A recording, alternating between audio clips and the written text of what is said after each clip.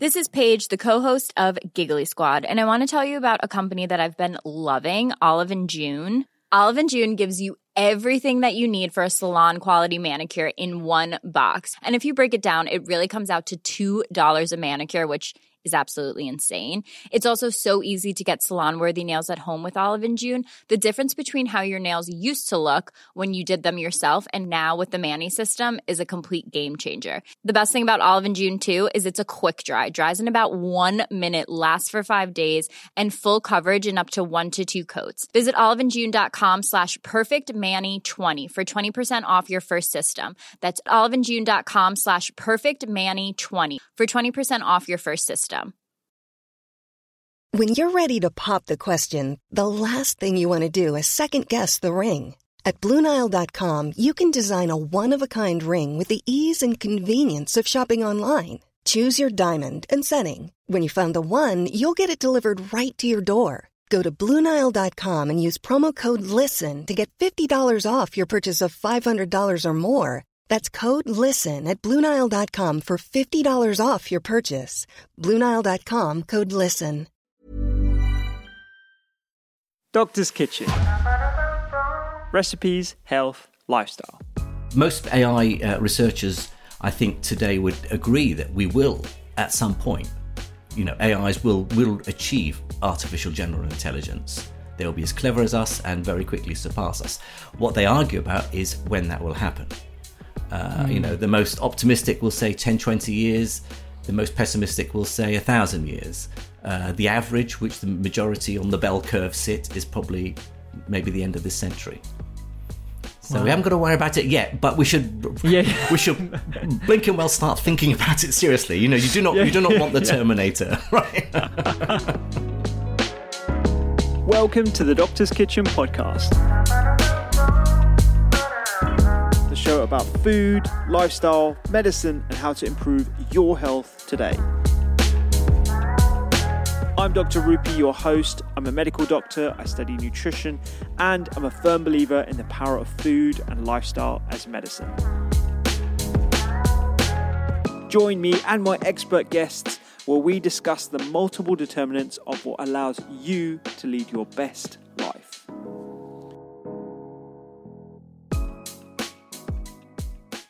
Today, I welcome the award-winning science communicator, Professor Jim Al-Khalili, to the podcast. He's renowned around the world for his writing and broadcasting. He's also a leading academic making fundamental contributions to the theoretical nuclear physics and quantum biology arenas, as you'll hear, and he's also host of the long-running Life Scientific on Radio 4. Now, today's conversation isn't just complex, it is frustratingly confusing. And as you'll probably gather throughout our chat, I was pretty confused the whole way through. I do my best to break down the science for you as we progress through our conversation, but the validating message that Jim confirms is if you're confused, you understand it. It is meant to be confusing. In today's episode, we talk about Professor Jim's upbringing in Iraq and what led him to physics, the difference between quantum and classical systems, where quantum physics has a role in biology. We also talk about human consciousness, artificial general intelligence, photosynthesis, a whole bunch of different arenas.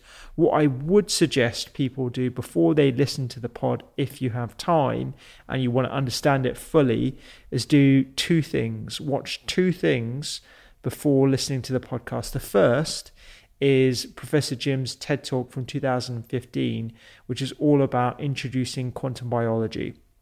He does a fantastic job of essentially defining the areas of science that we're talking about. And the second thing is watch Professor Jim's explanation of the double slit experiment. If you're not aware of the double slit experiment, it is the central paradox of quantum physics. It's how atoms can behave like particles and also as a wave, and that changes depending on whether you're observing the atoms. It's as uncommon sense, it is as conflicting as it sounds.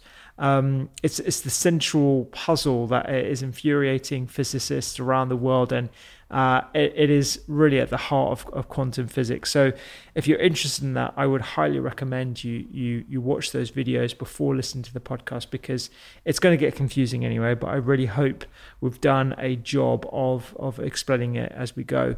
You can also check out Professor Jim and Professor John Joe's book, Life on the Edge, which is a fantastic historical look at how the quantum world has influenced biology and why it's so important. You'll remember, if you're an avid listener to the podcast, I had a wonderful conversation with Professor John Joe, largely about antimicrobial resistance, but then it did also tail off into a whole discussion about human consciousness. And as a co-author, Professor Jim was high on my list to interview next, because I'm fascinated by this subject. If you're interested in more, do reach out. I'd love to hear what you thought about this episode. You can send us a message on social media, Twitter, or via the newsletter as well. But for now, here is my conversation with the incredible Professor Jim Al-Khalili.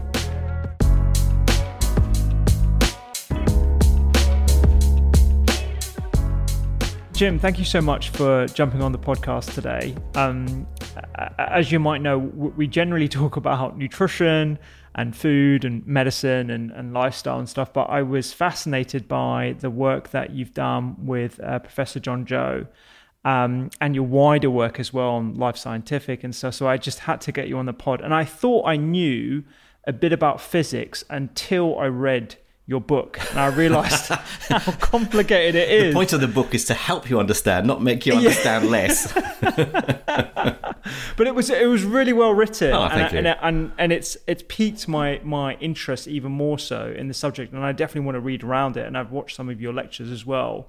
But I thought we could start by talking a bit about yourself and how you got interested in physics and how it sort of led you to this meandering path and being such an excellent science communicator. Yeah, well, I mean, I fell in love with physics in my early teens, I guess, about the age of 13 or 14. I still wanted to play professional football. I still wanted to be a rock star and all that, but, the normal. I sort of realised that, the big questions that, lots of us think about, laying down, looking up at the night sky. Does the universe go on forever? What are stars made of? What's inside an atom? All those big questions. And I realised that physics was the subject I had to study if I wanted to get answers. And I happened to be, I was good at maths, good at the sort of logical problem solving. And for me, physics was so much easier than the other sciences. It was easier than chemistry and biology because you didn't have to remember so much stuff. In physics, it was like puzzle solving, So because I was bad at history because I couldn't remember dates and names, and the same with chemistry biology. So from that point, from about 13 or 14, that's it. I wanted to do physics, and that's where my path has taken me. To university, study physics, and then as a career in the subject ever since. Brilliant. And you grew up in Baghdad, is that correct? Yes. Well, my mum's English, my dad's from Iraq. So he'd been studying over in the UK in the 50s, studying engineering, where he met my mum, married, went back to Iraq because he was as an engineer in the Iraqi Air Force. So I was born in Baghdad. We'd come over to the UK every 2 or 3 years, summer holiday, to visit my maternal grandparents. But English was my sort of first language. We spoke English at home, but I spoke Arabic because I went to school in Iraq until the age of 16 before we finally came over and settled permanently in the UK. Amazing. And you already had some connections there, obviously, and you're a lead supporter as well. Yeah, well, now, tell you what, every kid in Iraq and probably every kid in every country in the world has a favourite English football team. So clearly growing up in Iraq in the 60s and 70s, Leeds was the team to support. And unfortunately, despite their fortunes sort of plummeting, I've just carried on loyal to them ever since. Yeah, no, I remember I grew up supporting Manchester United, like a typical fair weather supporter, being a Londoner. Right. Of course, I supported Manchester United, and now I just watch the sport. But yeah, right. No, it's interesting how everyone across the world has got a European football team that they just absolutely love. Well, this wonderful story. I had a friend of mine in Iraq. We lived the last few years outside of Baghdad, so south of Baghdad, in a small town. He'd only been to Baghdad once in his life. So he'd certainly never travelled outside of Iraq. And yet he was a big fan of Preston North End. He'd seen them on some match of the day rerun, which was shown on Iraqi TV. And that was it. It was Preston North End. You could name all their players. That's amazing. That's so good. So the book that you wrote, I think it was like 5 years ago now, Life on the Edge. Yes. Well, maybe we could start really at the title and explaining what we mean by the title. I think everyone's come across, living on the edge and stuff, and the play on words there. But what do you guys mean by life on the edge? Right. Well, what we mean is something quite specific, which is not obvious just from the title.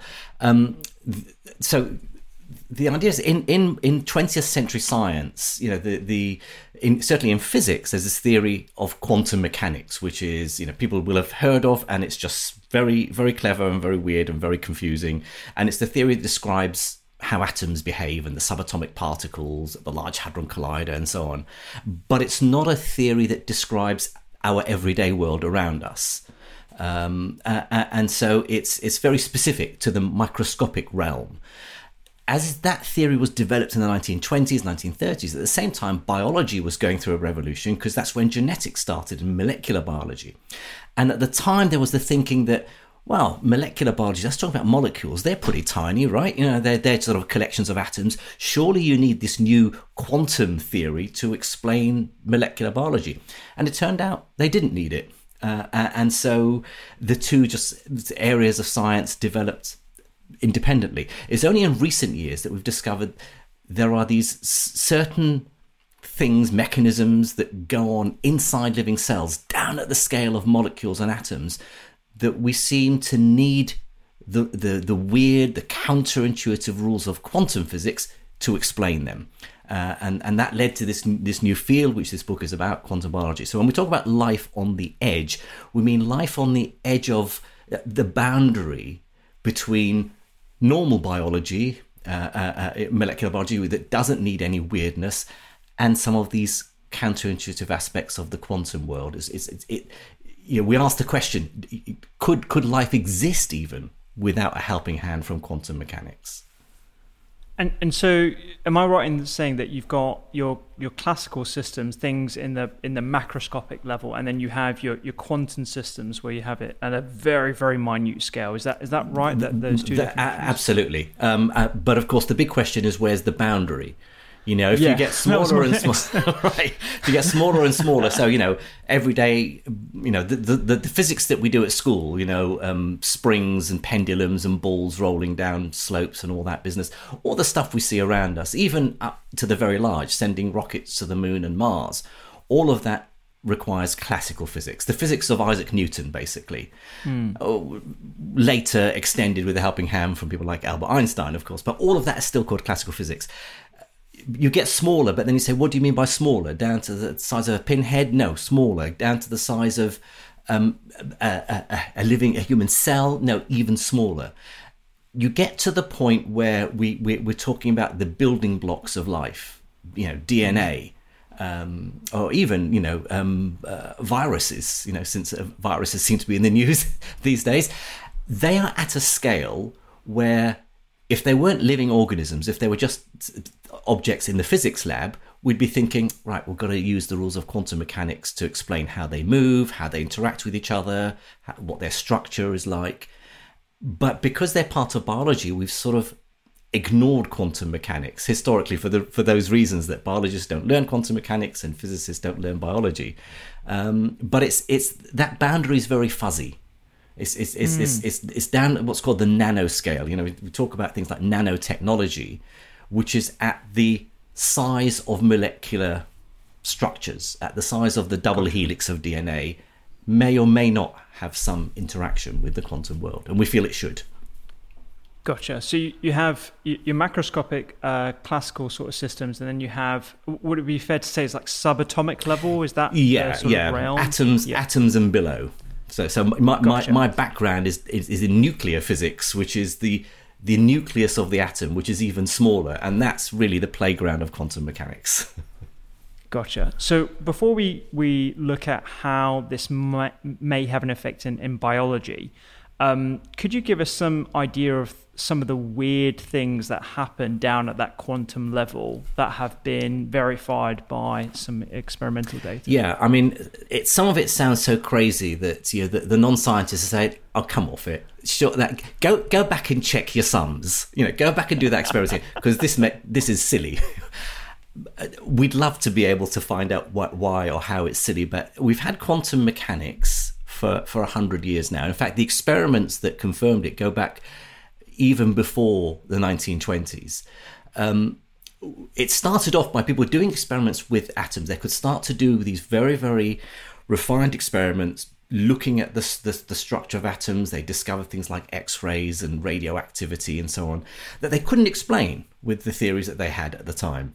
And then people like Einstein and others will come out with ideas saying, well, actually, if you explain it this way, look, the sums you get from your calculations for your equations on paper match the results that you get in the experiment lab. So clearly we're on the right tracks here. But no one understood how or why. And it wasn't until the mid-late 1920s that this whole new edifice called quantum mechanics was finally complete. It does describe, it says that once you get down to this subatomic level, you can't talk about objects being, atoms bumping into each other, being like tiny balls bumping into each other. Everything starts to get a bit fuzzy, a bit hazy, a bit probabilistic. You can't say, the typical subatomic particle is the electron, right? It's a tiny part that zips around the outside of atoms. You can't say an electron is a tiny, tiny particle. Sometimes it behaves like a cloud, like a spread out entity. And how it behaves, this is even more weird, how it behaves depends on how you look at it. So if you design an experiment to find out where an electron is, say let's say you've got an electron in a box, don't worry about how you capture an electron and stick it in a box, and after all it's too tiny to see anyway, but ideally you have an electron in a box. If you design some experiment to work out where it is, you could pinpoint it at an exact location. But equally, you could design an experiment to work out how much energy the electron has. And you can define its energy very, very precisely. But if you do that, suddenly it spreads out to fill the whole box. It's not in a particular location. So you may have heard of something called Heisenberg's uncertainty principle, which is it's a term that's entered popular culture. Most people, unless they're sort of aficionados, practitioners of quantum mechanics, won't know what it means. But it simply means you can't pinpoint where an electron is and work out what its energy is at the same time, or work out how fast it's going at the same time. So everything at the quantum level, at the subatomic level, is a bit fuzzy, it's uncertain, it's not fixed and precise. And that's inherent in the very nature of the subatomic world. It's not because we don't know how to measure it, or because our instruments are too clumsy and it's too tiny to hold in place. That's really what the world is like there. But it does mean that particles, because they're spread out, you can actually talk about an electron or an atom being in two places at the same time. You don't see it in two places at the same time. Well, if you look, you see it in one place or the other. But before you look, you can do other experiments which confirm that it has to be in both locations at once. And that culminated in this famous idea by the Austrian physicist Erwin Schrödinger. So the Schrödinger's cat paradox is famous. He said, look, cats are made of atoms, right? And if atoms, he's one of the founders of quantum mechanics, yet even he himself had doubts and sleepless nights. Think, how the hell can it be like this? He said, stick a cat in a box. Cats are made of atoms, and if that cat could be half dead and half alive. So if you put some poison in, which may or may not have been released into the box within an hour. This by the way, this experiment was never carried out. This was just a thought experiment. He said, common sense would tell us that until you open the box, either the cat has been killed by the poison or the poison hasn't been released yet and the cat is alive. It's just that we don't know whether the cat is dead or alive. He said, no, but if you apply the strict rules of quantum mechanics, that tells us the cat is both dead and alive at the same time. It's in a fuzzy in-between state until you open the box and look to see and then you'll see it one way. So it's sort of that fuzziness doesn't disappear until we open the box. So it's ideas like that which still give quantum physicists like me headaches. You think, how can the world be like that? And yet, we've had to live with it, and then you've got particles very far apart from each other, instantaneously communicating. That's called quantum entanglement. That was so weird that even Einstein didn't believe it. He said, that can't be right. Go back and think about it again. But it turns out, these things go on in the quantum world, and we have ample evidence that they are true. In fact, the reason the sun shines is thanks to quantum mechanics, because in the sun, hydrogen atoms are fusing together to make helium. The only way they can stick together is if they use these weird rules of quantum mechanics of being spread out objects. And so without quantum mechanics, we wouldn't be here, because there would be no sun to sustain life on Earth. So it's true, if only it made sense. Yeah. And one of those perplexing things that you talk about, and I've seen as well in the past, is the impact of measurement and the measurement effect, I think it's called, where if you try, it's almost like opening the box. The only way you can tell whether it's in one place or not is having a look inside. But when you do have a look inside, you're in some way influencing the outcome of the experiment, and that was demonstrated in the slit experiment as well. Is that? Yes, that's right. Yes, the measurement problem. Well, I mean, the problem is this: we say you can't. The cat is not dead or alive until you open the box and look. But who are you? Do you have to have a PhD to do that? Do you have to be wearing a white lab coat? Can anyone look? Could another cat look? And if that's the case, why couldn't the cat in the box decide for itself?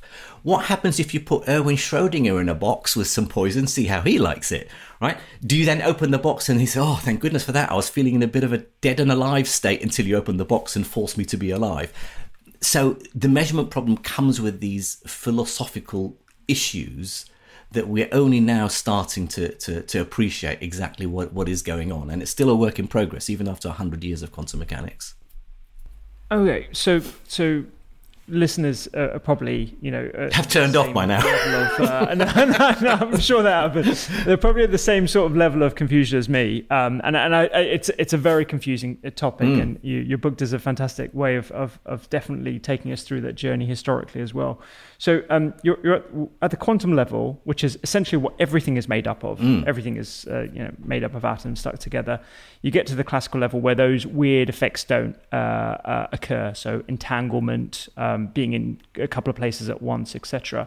How can we explain why that doesn't happen at the macro level when it happens at the micro level, given that everything is made up of micro stuff? Right. Well, first of all, on the issue of confusion, I have to say there's this famous quote by one of the founding fathers of quantum mechanics, Niels Bohr. He says, if you're not confused by quantum mechanics, then clearly you haven't understood it.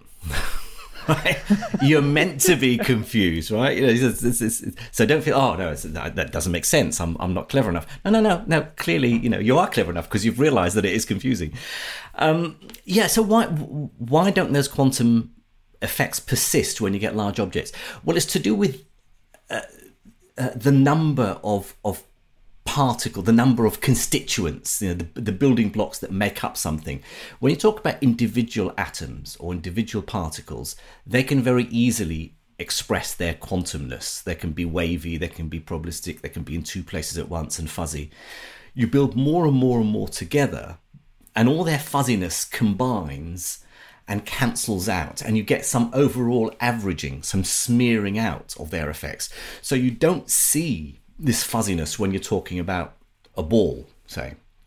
A ball, football, tennis ball or whatever, is made of trillions of building blocks of atoms. And so all of them working together don't, if you think about waves on the surface of the ocean, if you're zoomed out and you look at the ripples on the ocean, well, the ocean might look smooth from a high altitude, but you get closer, you can see the waves, and they're behaving normally. But if you were to get down to the level of water molecules, they're all jiggling about all over the place. So the quantum effects are a bit like that. Once you zoom out and get a large number of particles, it washes out all those effects. You just don't get to see them anymore. Okay. So I'm sort of understanding. I'm piecing things together. How does quantum and the quantum system relate to biology? Maybe we could use an example. You used the example of photosynthesis. We've already talked about the sun, for example. How do we use quantum mechanics to explain the process of photosynthesis? Well, I mean, this is to some extent still a slightly controversial subject, but photosynthesis, the way that plants and bacteria, in fact, use sunlight and convert it into chemical energy to sustain their life, is a really complex process. It's a biochemical process with multiple stages and lots of things happening. But it's been observed that the very earliest stage, the first step in photosynthesis, which is the sort of chlorophyll molecules capturing sunlight, a particle of light called a photon, and delivering it to the reaction center in the cell. So that bundle, that lump of energy, of light energy, can then be converted into chemical energy. It can, split molecules and make new ones and so on. So it's using it to sustain life. The delivery of that photon from the moment it's captured to the reaction center seems to be very efficient, far more efficient than you might expect.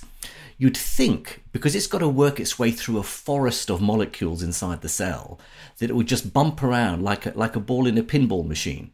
It could go anywhere. It just randomly, chances are, it'll not end up where it's supposed to end up. If you think about the game, what's that? I'm trying to think of the afternoon quiz game. Not that I watched daytime TV, where they drop the counters down. Pointless. No, not pointless. No, nothing to do with that. Drop the counters. They drop the counters down, and they sort of go down these pegs, and then they land somewhere, and then they push other, coins, discs over one shelf, and then it's like an arcade game. That's like that. Yes, exactly. Yeah.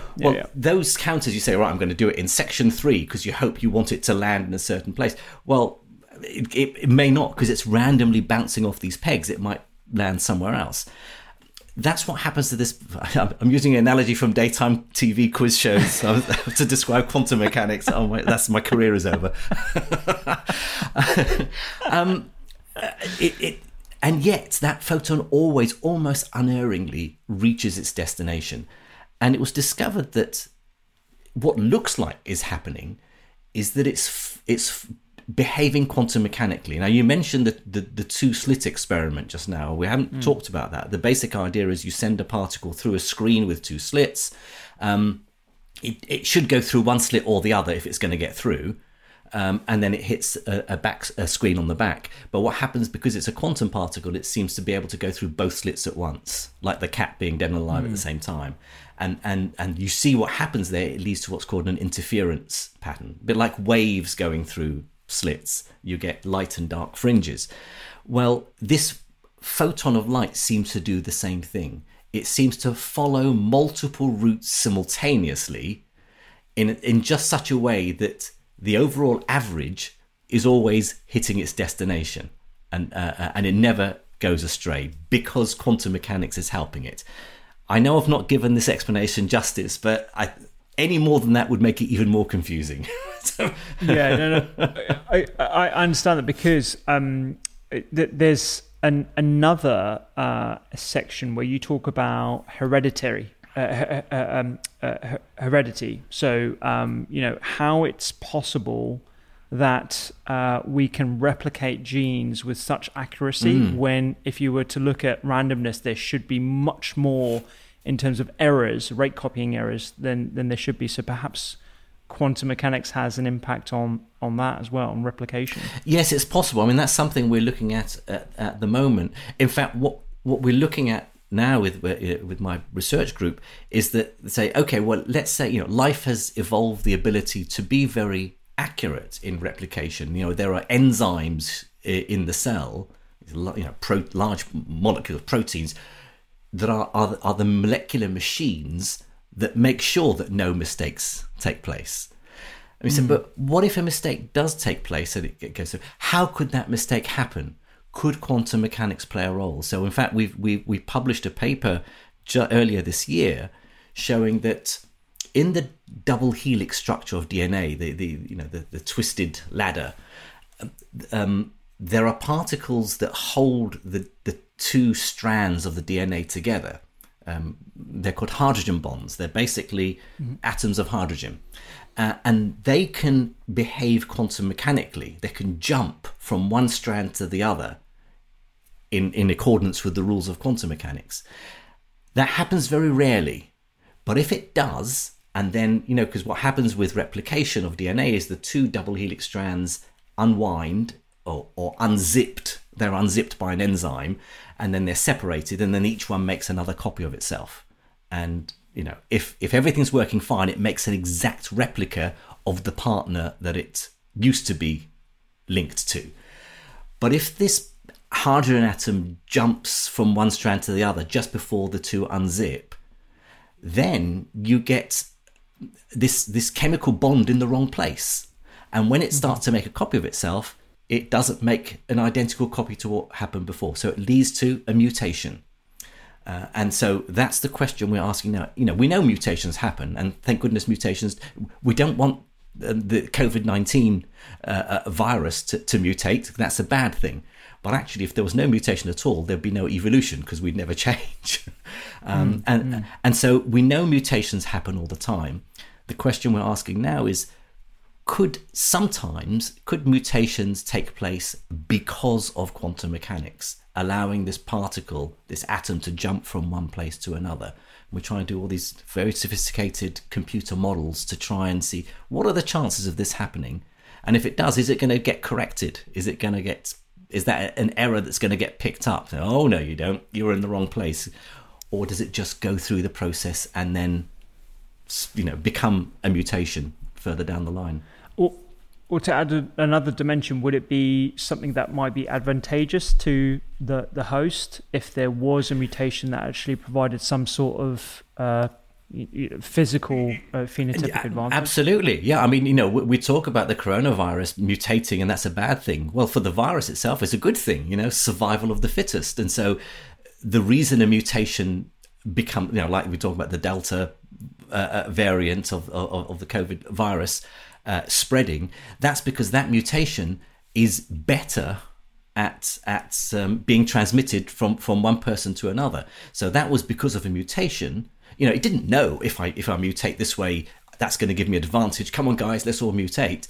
It just happened randomly by accident, and then that new mutation suddenly discovered that it was more successful at transmitting, so it becomes the dominant type. So mutations, if they're not advantageous, they won't survive. They're not the fittest to survive. The ones that do survive are the ones that do infer some sort of advantage on their host organism. Yeah, and it's always like this combination of Lamarckian theory and Darwinianism, neo-Darwinianism. So where you have some advantages that are conferred to the host and some that are brought out, but there seems to be like a thread of heredity that is being potentially processed by quantum mechanics. Is that? It's possible, yes. I mean, we know that mutations take place for all sorts of reasons. Just ionizing radiation that that is bombarding all life in the biosphere constantly. If that radiation hits a cell, it can damage the DNA, and that can lead to a mutation. And as you said earlier, copying errors take place. It's not, the fidelity is not 100% all the time. So there are ways why mutations take place all the time. The question we're asking is, this quantum effect, this so-called quantum tunneling of this hydrogen atom from one DNA strand to the other, is it important? We think it takes place. The question is it in the noise, or does it really make up a significant probability of happening, as part of other forms of mutation? If so, well, it's interesting to know. Maybe we could do something about it. Maybe it could be controlled in some way. Yeah. Obviously, I'm not referring to some of the conspiracy theories that came out last year on the height of the coronavirus with 5G and all that kind of stuff. But Are there any concerns with urban electromagnetic fields and that having an impact on people's health at all? Is that something that you've come across I've come across it. I've come across it, but it's not something that, the sums simply don't add up. The numbers, it's just impossible for that to have a major effect on the cellular environment. We do know that, there are creatures, animals that can sense the Earth's magnetic field, and they use that for navigation. Certain birds when they migrate, certain insects, certain marine mammals. So we know that the Earth's magnetic field can have some influence on the chemistry inside living organisms, and even that is not very well understood, even though it's been known for a few decades. But then, and so we know that electromagnetic fields can have an influence. After all, you stick a body in an MRI scanner. That's a very powerful magnetic field that affects the body. Otherwise, you wouldn't get an image. But the notion that it can lead to mutations, that simply doesn't make logical sense, because it would have to be able to be so focused. You can't cause a mutation. You can damage a cell. If you sit inside a very powerful magnetic field, then that could be dangerous. But it's not going to cause individual particles to jump from one place to another or mutate. And certainly sitting in, I know that people are still looking at, effects of overuse of mobile phones and things like that. But I've not seen any numbers, any serious modelling calculations where someone said, yep, that's a strong enough magnetic field to actually cause harm. Okay. That's great to know as well, because I'm constantly asked about it, but I don't think I've ever come across anything definitive that suggests that utilizing those devices or being exposed to background urban electromagnetic fields have a detrimental effect. No. Talking about electromagnetic fields, I guess we should talk about human consciousness, and again, yet another frustrating field of how on earth is it that we are self-aware, that we can formalize thoughts. Where are we up to at this point? Where are we up to? We still find consciousness mysterious. I mean, certainly my colleague John Joe McFadden, who's a molecular geneticist at Surrey, so you had him on the podcast last year. He's published recently a couple of papers on the effects of the electromagnetic field of the brain. Our brain works by firing neurons. These are electrical signals, and therefore, by definition, there's an electromagnetic field associated with the brain. Whether or not that's connected to consciousness is a hugely speculative area. I mean, a lot of people have suggested, well, quantum mechanics, maybe the consciousness is quantum, and I can see why that is an attractive proposition, but my answer is always the same. Look, quantum mechanics is mysterious and we don't understand it. Consciousness is mysterious and we don't understand it. That does not mean the two have to be connected to each other. And I think, where the advances that are being made in consciousness studies are by people working in neuroscience, artificial intelligence. There's a good friend of mine, a colleague of mine at Sussex University, who is running a group, Anil Seth, his name is, and Anil's running this group in neuroscience studying the nature of consciousness. And I think we're starting to make some progress in understanding what is the meaning of self. We don't think consciousness is something other than what's in the brain. It's not like, you have your grey matter, it's just chemistry, and then you sprinkle pixie dust and suddenly you become self-aware. And I'm not a religious person, so I don't believe in the mind-body problem. I don't think there's a soul or something like that, a seat of consciousness. It's just a problem that has been going for so long. Philosophers are still asking the question about the nature of free will. Are we just machines, or do we have the ability to make decisions? Of course, we feel as though we have decisions, that, we can make decisions freely ourselves. But is it all just atoms bumping into each other at the end of the day? And if it isn't, what else is it? What is beyond just we're more than just complicated computers. We know that. So what is the difference? What is the difference between animate matter, a living organism, and inanimate matter of the equivalent complexity? And so what's the difference between a live mouse and a recently deceased mouse? They're both made of the same atoms and molecules, combined in the same complex structure, but in one case it's alive, in one case it's dead. What is that difference? It's not magic. There's a spark of life issue that, vitalism that scientists used to think 200 years ago. Well, we know that's not the case. We should be able to explain life. Biologists, I don't know if they like this or not, but we should be able to explain biology using the laws of physics and chemistry. Because what else is there? It just may be that those laws of physics and chemistry that explain life we have yet to properly understand. But it can't. What else could it be?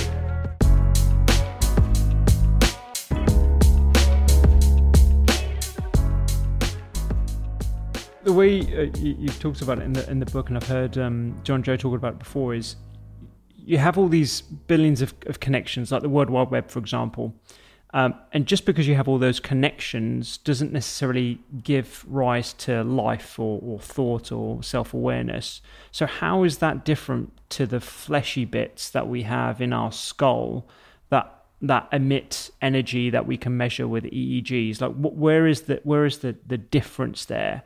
And can you measure sparks of consciousness? I mean, we know the difference between asynchronous and synchronous firing when you measure EEGs, and you can get people to do tasks and stuff. But is that the current theory around where consciousness arises? The energy as the production of those neurons firing? Yes, or the way they're connected up in neural nets. I mean, we don't think that it should be possible to build a conscious mind out of something other than biological building blocks.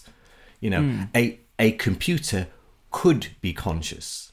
There's no reason. There's no laws of science that tell you it can't.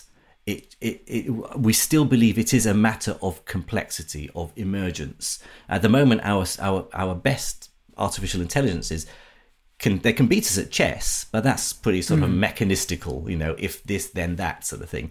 And they are starting to the very advanced AIs that are being developed today are starting to show signs of original sort of creativity, in a sense. They're able to really, they're able to wow. to generate music, to generate art, to find patterns that we find difficult to find, but it's still at a rudimentary level.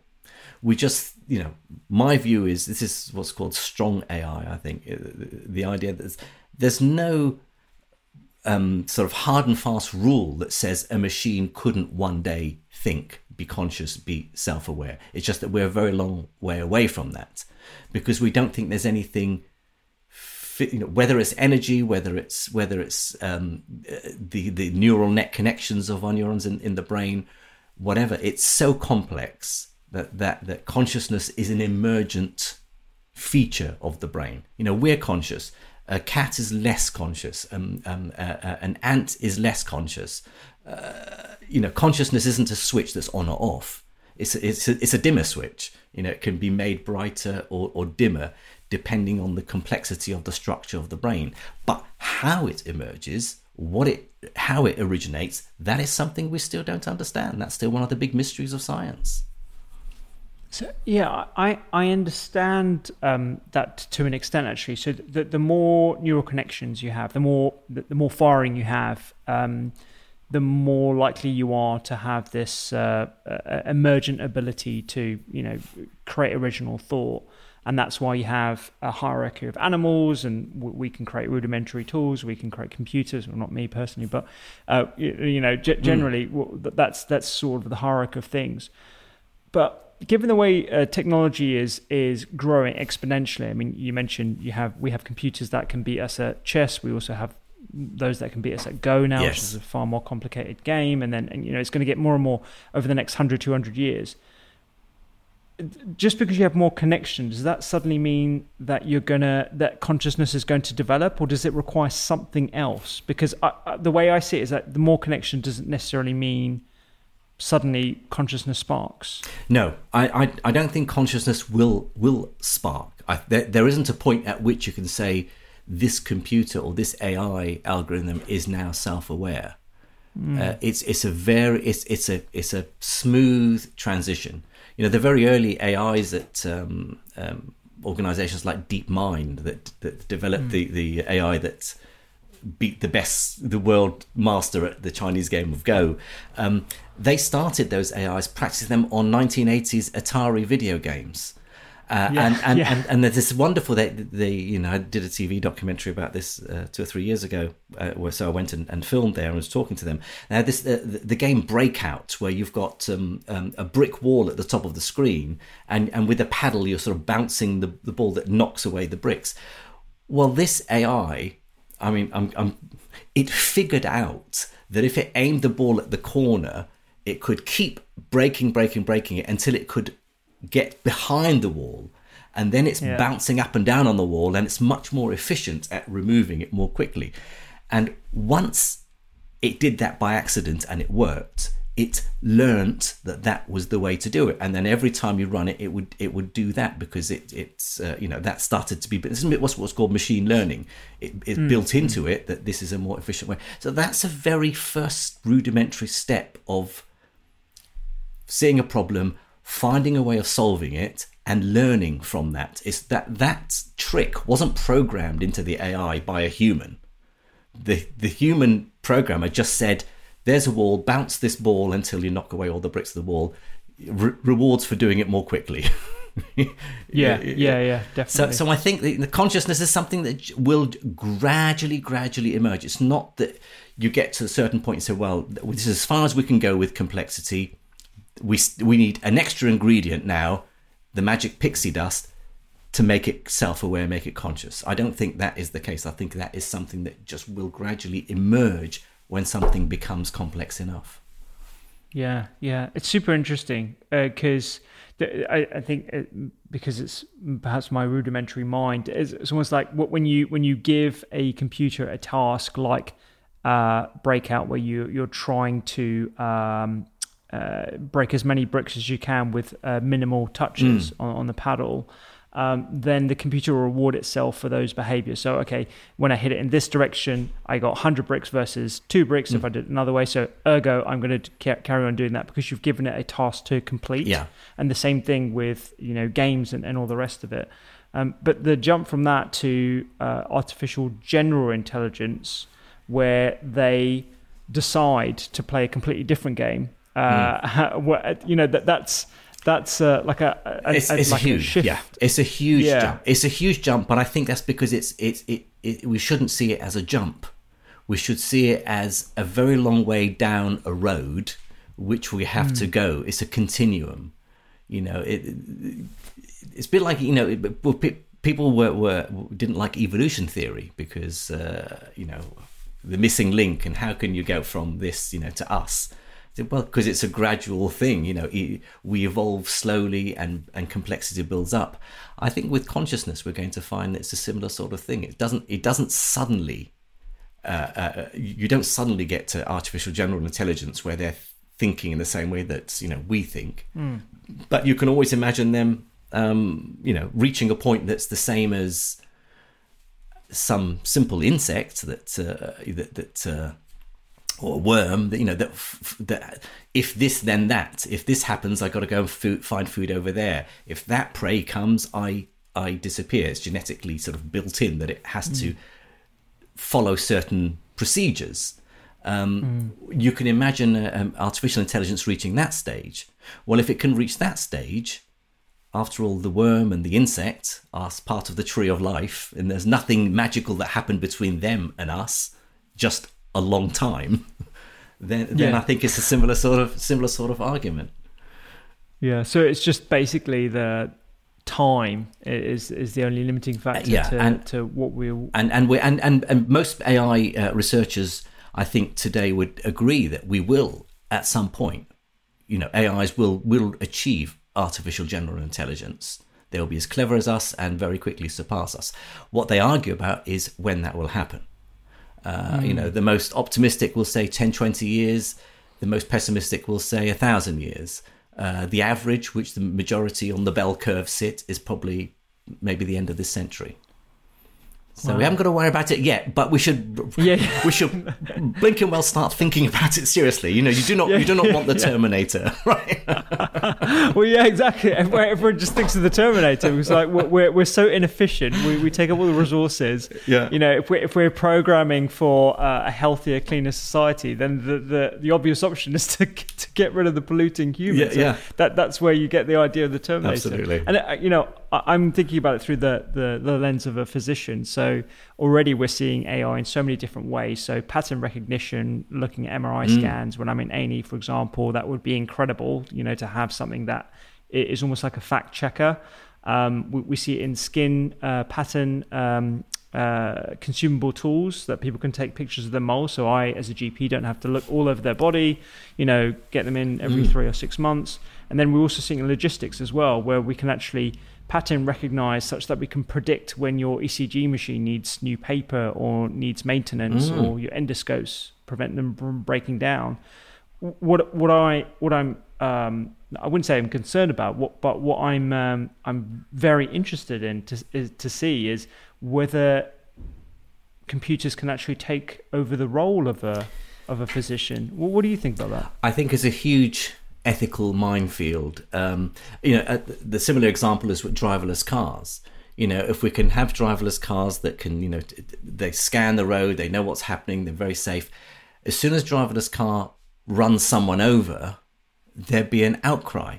The fact that they might have reduced road accidents by 90+%, we tend to ignore. Well, it's okay, for a human to run someone over. That's human error. But don't get a machine to do it because, somehow it's different. So I think we do have this concern that AI's, we don't want it to take over because it loses the human touch. It's almost it's a somewhat illogical, really, to think about it in that way. But I mean, to give you an example, very recently, I remember hearing a talk from Zam Van Tulken, the Van Tulken twins. Zam was at the Science Festival, and he was talking about, I don't know, I think it was part of a BBC Horizon that he presented a few years ago. But there was a study in America where they're looking at people who attempt to take their lives. And don't succeed, and of course then they go to therapy or they go to their doctor, and how do you as a physician or psychiatrist predict the likelihood that they will try again to take their lives? And you've got to take into account their state of mind, their environment, their medical history, and so on. They developed this AI system that could take in so many of these factors so quickly and analyze them so much more carefully than a human could, and it reduced the probability of reattempting that many of these patients reattempt to take their lives by a huge amount. So it was saving lives. And yet, understandably, we feel very uncomfortable of having a computer decide on whether to section someone or whether to say, no, you can go back home, you're okay, sort of thing. So that's those sort of decisions about we're a long way from being ready to hand over responsibility for our health, for our lives, the lives of our loved ones, to a machine. Even though logically it's much more reliable than a human. Yeah. I think this is a generational thing, because the more I see, I don't know what they're called now. Is it Gen Z? Right. Yes. I don't know. I'm still a boomer, so I've got no idea. I just scraped into the millennial bracket, so I'm going to keep to that. So I witness these young people coming in, they're constantly on their phones. That everything they know is through the medium of the internet, particularly over the last year and a half as well. So I think we're naturalizing into an environment where computers play a huge role. And some people that I've spoken to would feel quite comfortable with having a diagnostic tool that is powered by AI. And I think there's going to be almost like a transition period where we use computers almost like an Iron Man suit, where, you know, it can help me better detect someone's blood results if it's reviewed. And then I also do another pass through the results as well and deliver the results with that sort of added security. I think so. And then maybe at some point down the line, there'll be a complete takeover almost. Yeah, I know. I think absolutely that's what's happening. And in surgery as well, sort of robotic, you know, AI is controlling robotic surgery procedure, but you need a human there. You want a human there as well at the same time. But, you know, you're right. You know, we're already used to AIs on Netflix telling us what film we probably want to watch next. You think, oh, yeah, so it scanned my viewing history and decided these are the sorts of films I like. And sure enough, you know, so we are starting to take these AIs that are chugging away in the background, whether it's social media, whether it's somewhere, you know, something on the internet, whether it's to do with, you know, health and medicine, and it's happening, and it's remarkable how quickly we, you know, even those who haven't grown up in the internet, the internet generation, it's remarkable how quickly people do just accept these new technologies that are coming at us so quickly. You know, who'd have thought 20 years ago we'd be walking around with iPhones? Now, already in the last decade or less, you know, it's become normal that we've got a pocket supercomputer that used to be just in, you know, you could only see it in Star Trek. Yeah. And I think, you know, with things like Neuralink and all the other products that people are thinking about in terms of inserting the internet and having the capabilities of all that knowledge. I mean, it's exciting and scary. But again, you know, it's a progression from, you know, wearing glasses. This is technology to enhance my natural, you know, physical abilities. You know, so or you know, if you have a replacement hip or knee, you know, you've done something intervention, so why not intervene somewhere in the brain? That's part of your body as well. It's just that it's, you know, these things always take some time for us to sort of get used to and think, no, that's fine. I'm used to it now. It's okay. Yeah. I mean, having a pocket computer, I mean, everyone's got access to the internet right now, and it's just a very short jump to, okay, well, I want to stick it in my head. In my glasses. Yeah, so I'll just put it in my head, and that now I can just, and then the communication as well. I mean, talking of the future, so you're still very much involved in academia. I mean, you've got a student coming on after this that you're going to be having a chat with. What are you working on now?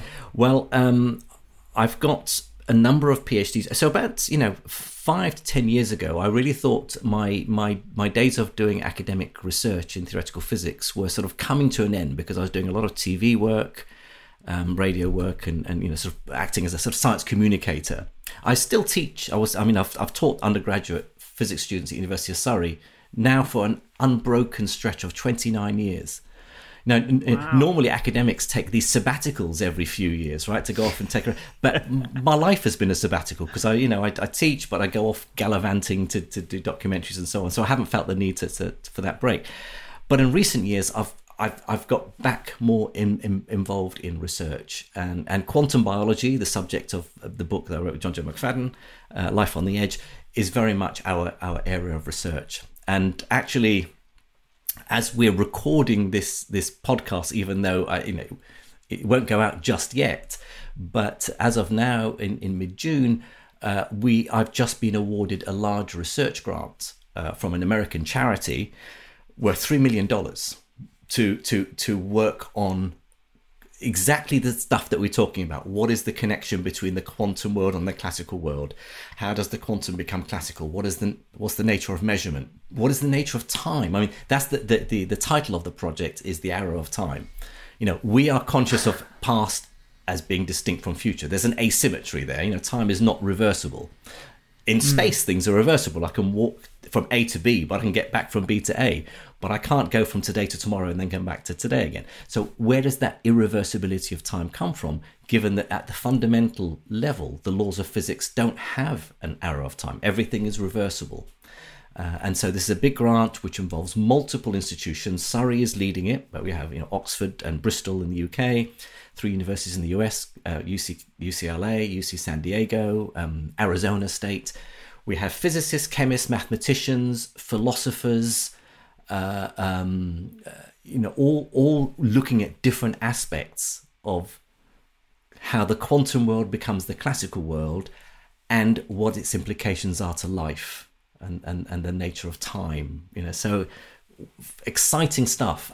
I suspect Amazing. I'm going to be because I'm leading on it. That also means I've got a big admin responsibility as well. So I suspect whether I'll have time to go off as and when I want is probably less likely over the coming years. But push comes to shove, that is my job. I know a lot of people know me, say, from presenting the Life Scientific on Radio 4, but actually the day job is as a quantum physicist. So I'll carry on doing the radio stuff, but I'm also doing my research.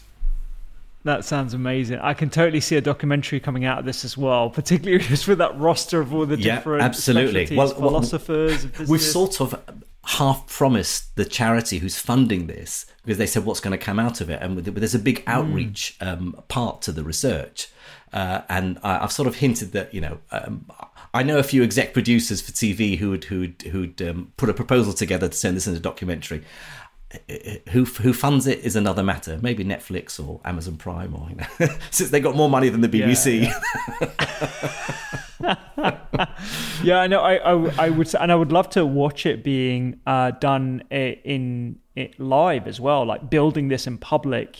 Going through the whole thing and doing a YouTube channel of it, and actually doing like weekly or monthly stints where like, this is where we're at the moment. This is the next step. I think that would be fascinating. Good idea. I'll take that. I'm just going to write that down. That's a good idea. Please do that. Honestly, I would love that. I think building in public these days is the new medium, because we're very we're quite voyeuristic, I think, as humans. We love, that's why like social media and Instagram stories and all that kind of stuff is taken off, because we are inherently so curious about how other people do things, how other people live.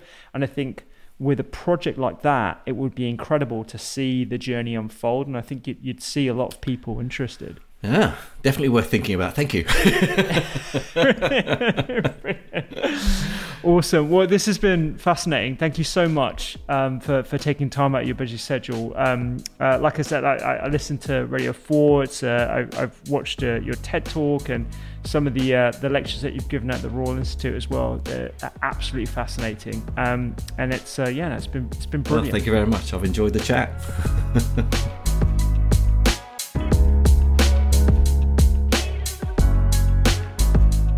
Thank you so much for listening to today's episode. Like I said at the start, if you want to learn a bit more about quantum biology, do check out the links on the show notes, thedoctorskitchen.com.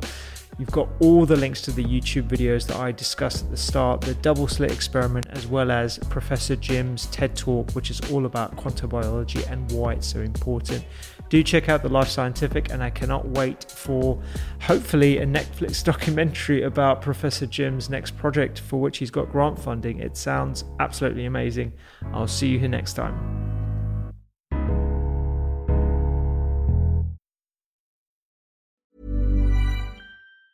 Planning for your next trip?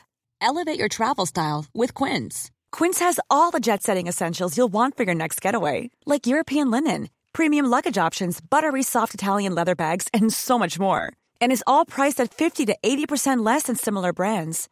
Plus, Quince only works with factories that use safe and ethical manufacturing practices.